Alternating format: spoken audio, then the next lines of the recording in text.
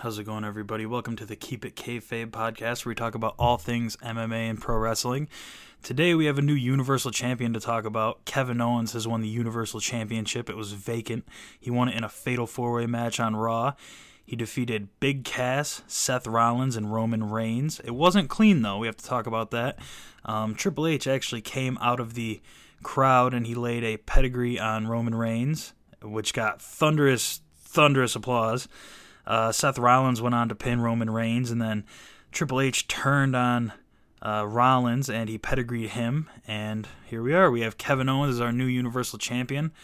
I'm very, very happy for him. Everyone's been watching him since his Ring of Honor days, and from people like Jim Cornette saying he would never work out in this big company and that no one would believe a wrestler in a t-shirt and shorts could be a legitimate contender for the title. Well, Kevin Owens proved that wrong, and I believe he's here to stay. I think this is going to be like the new two-man power trip with Triple H, and I really hope they book him as a strong champion. They already have had too many chicken shit type heels that run away and never win clean, so I think if Kevin Owens was a dominant heel champion, that would be the best bet for success here. And again, I'm really glad Kevin Owens won the title, and hopefully he feuds with Sami Zayn for that title. And I hope on Raw he comes out and the first thing he says is, "I won this title before Sami Zayn." That would just put him over the top as a heel. Brock Lesnar has used up all of his WWE dates for the rest of the year, it's believed, so he wasn't on Raw. Originally, he was advertised, I believe, throughout September for some house shows and some Raw appearances, but since Vince used up all his dates earlier, he's going to be sitting out till about the Royal Rumble. So instead of that, we had Paul Heyman come out and cut a promo in which he apologized to Stephanie McMahon to set up a probable future match there. I really hope not. I don't think Triple H should be anywhere near the wrestling ring. And if he is, it should be used to put somebody over, not a well-established star like Brock Lesnar, because he clearly doesn't need that star power. And, Triple H, if anything, I think he should have a retirement match against Randy Orton. He should have a match against maybe Seth Rollins. And I believe that's it. I believe that's all he can do. I mean, if he wrestles maybe with Kevin Owens or something like that, I think that could work. It's worth noting that Triple H and Brock Lesnar do not need to pass any drug tests because they are part-timers, and they do not need to pass a wellness policy evaluation like the talent do. Vince McMahon is also under the performer's contract. He is the CEO, obviously, but he is under a performer's contract that is part-time, so he also does not need to pass any kind of drug testing. So in the recent weeks, we've had Paige, Alberto Del Rio, and Ava Marie, and prior to that, Roman Reigns, suspended for drug use. The substances were not revealed. It's not their policy to reveal them.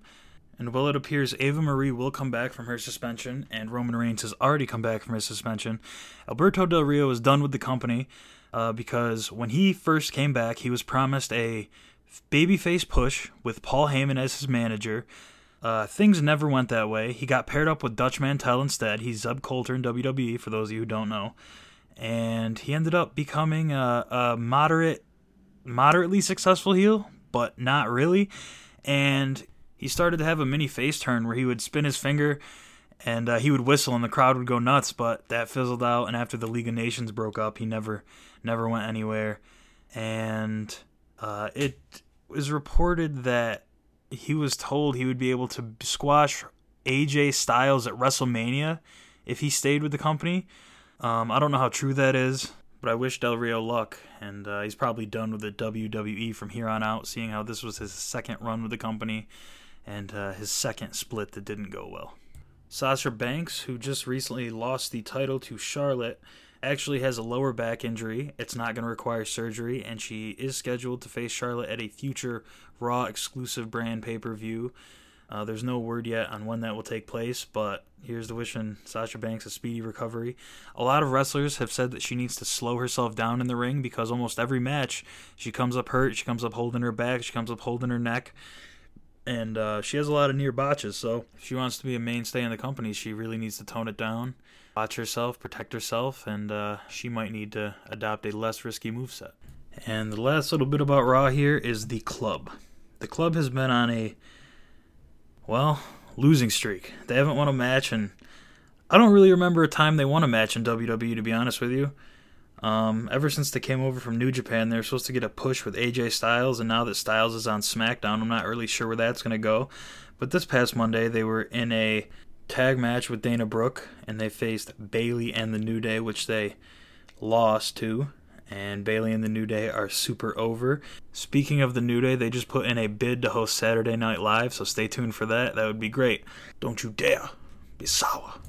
On SmackDown, we have a ongoing feud between Daniel Bryan and The Miz, which is apparently axed because fans were getting too excited for it.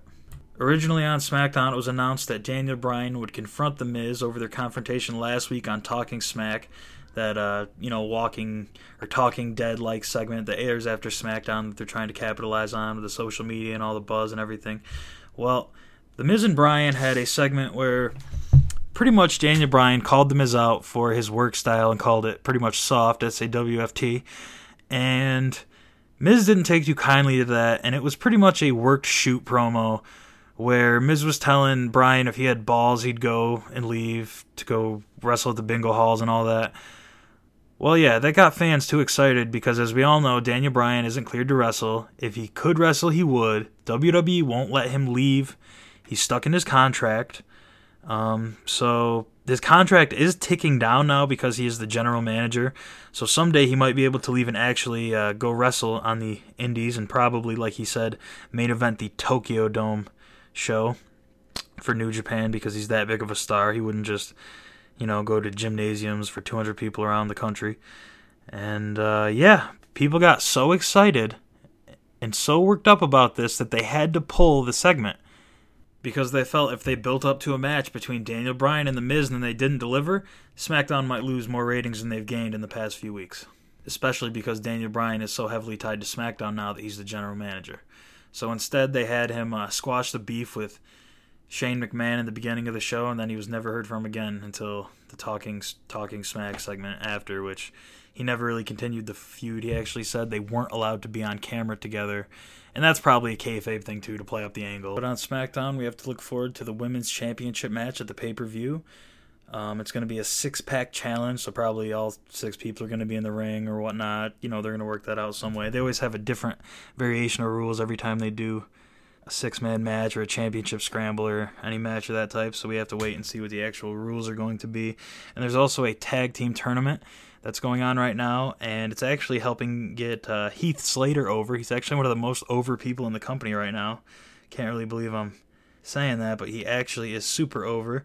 He had a segment on SmackDown where he was in his trailer and talking about how his kids had to pick up cans, and just a great segment. Check that out if you missed it. Him and Rhino are great together, and can't wait to see where that goes. Although I do believe the American Alpha are going to be the ones to win the tag team championship, and I don't think that Heath Slater and Rhino are going to continue as a tag team for very long. And last but not least, Dean Ambrose and AJ Styles are involved in a WWE title feud, and Styles is doing some of the best heel work of his career, and if AJ Styles can win the WWE Championship, that will be the true signal for change in this new era of the WWE. And now, on to MMA, which we have a lot to talk about today. So just a few notes here. Rashad Evans is going to drop down to 185 pounds. This is the first time he's done that in his career. He's fought at heavyweight and 205, but now he's finally going to drop down and see if he can make one last run at the 185 title. Damian Maia submitted Carlos Condit this past weekend. He submitted him via rear naked choke in the first 2 minutes and pretty much ended Carlos Condit's career. Condit just went 5 rounds with Robbie Lawler, and after some retirement talks, he decided to come back and make a run at the title, and now he lost. So he said he would hate to hang it up on a loss, but he's taken so much punishment, he's not sure if this is where he needs to be. So I agree with his decision if he doesn't feel like he can fight, although I'd love to see him come back. And Damian Maia is the real deal. He has been for a while. The only real problem he's had is when he's tried to strike with elite strikers. And I mean, that's just a problem in MMA in general, where every time someone gets super good at one aspect of the game, they try to evolve, and then it doesn't always work out for them. It happened with Fabricio Verdum, where a guy's super elite on the ground, and then they try to work on their striking. And Damian Maia also did the same thing, and he got his ass handed to him a few times. But he's learned from that. He's back to his grappling roots, and he looks really good at 170. And George St. Pierre even said that he'd be one of the guys that he'd be willing to face because he could elevate him. On that same card, Anthony Pettis made his featherweight debut against Charles Oliveira, and he won via guillotine. And Pettis he looked really good in the first round. He actually looked really, really good in the first round. Second and third round, he didn't have a gas tank, and he's lucky to come away with the win. If it went to the judge's decision, I don't really know if he would have won the fight, even though he won the first round in a dominant fashion. The next two were pretty close, and he almost caught himself in a few submissions, and actually he had to put himself in a vulnerable position to end up getting the guillotine. But he did what he had to do, and he's calling for a big fight at 145. He'd like to fight Frankie Edgar, Max Holloway, or Conor McGregor, or Jose Aldo even. But I'm not really sure which one of those he's going to get. But he got a win here, and as a former champion, he should have a pretty easy route to a title shot, so we'll see. This show actually did awful ratings. The past two events, one headlined by Holly Holm and Valentina Shevchenko, and the other one headlined by Glover Teixeira and Rashad Evans, those did record numbers. Now, I'm not really sure if it was the build-up for this card, if it was just because it happened after McGregor-Diaz and people were all MMA'd out, but those aren't good numbers. And Carlos Condit and Damian Maia should have drawn a pretty decent following, especially because Anthony Pettis, who's a former champion, is fighting in the co-main event. And it drew a 1.2 rating with under 2 million viewers. That's a prime time Fox card on Saturday night. And that, they should have no problem drawing 2.5 million every single time out, even with no names. Just a really poor number there from the UFC, and I blame them for not promoting the card well. And there might be some flyweights in a bit of trouble. That's because this season of The Ultimate Fighter, which was taped a month or two ago, just started airing last night, with the winner getting a title shot against Demetrious Johnson at the end of the year. So this means that pretty much every 125-pound fighter that's not currently booked in a fight had to go compete in The Ultimate Fighter, and the winner's getting a title shot. Now this means former contenders, people that would have otherwise gotten the title shot, people that have fought Demetrious Johnson, teammates of Demetrious Johnson, pretty much, as someone put it on Reddit, all these little players are forming a big raid group to go take out the raid boss, which is Demetrious Johnson. Now, the Ultimate Fighter winner has been revealed early before, but it was revealed on Reddit the other day that a fighter actually violated his non-disclosure agreement with the UFC and revealed that the winner... Well, I'm going to stop there. I don't want to tell you who the winner is. I know who it is. But it's just not good news. And I wouldn't go... I mean, you can go look it up if you want to, obviously. But be very careful. Do not post it anywhere, because the UFC could come after you for revealing the winner.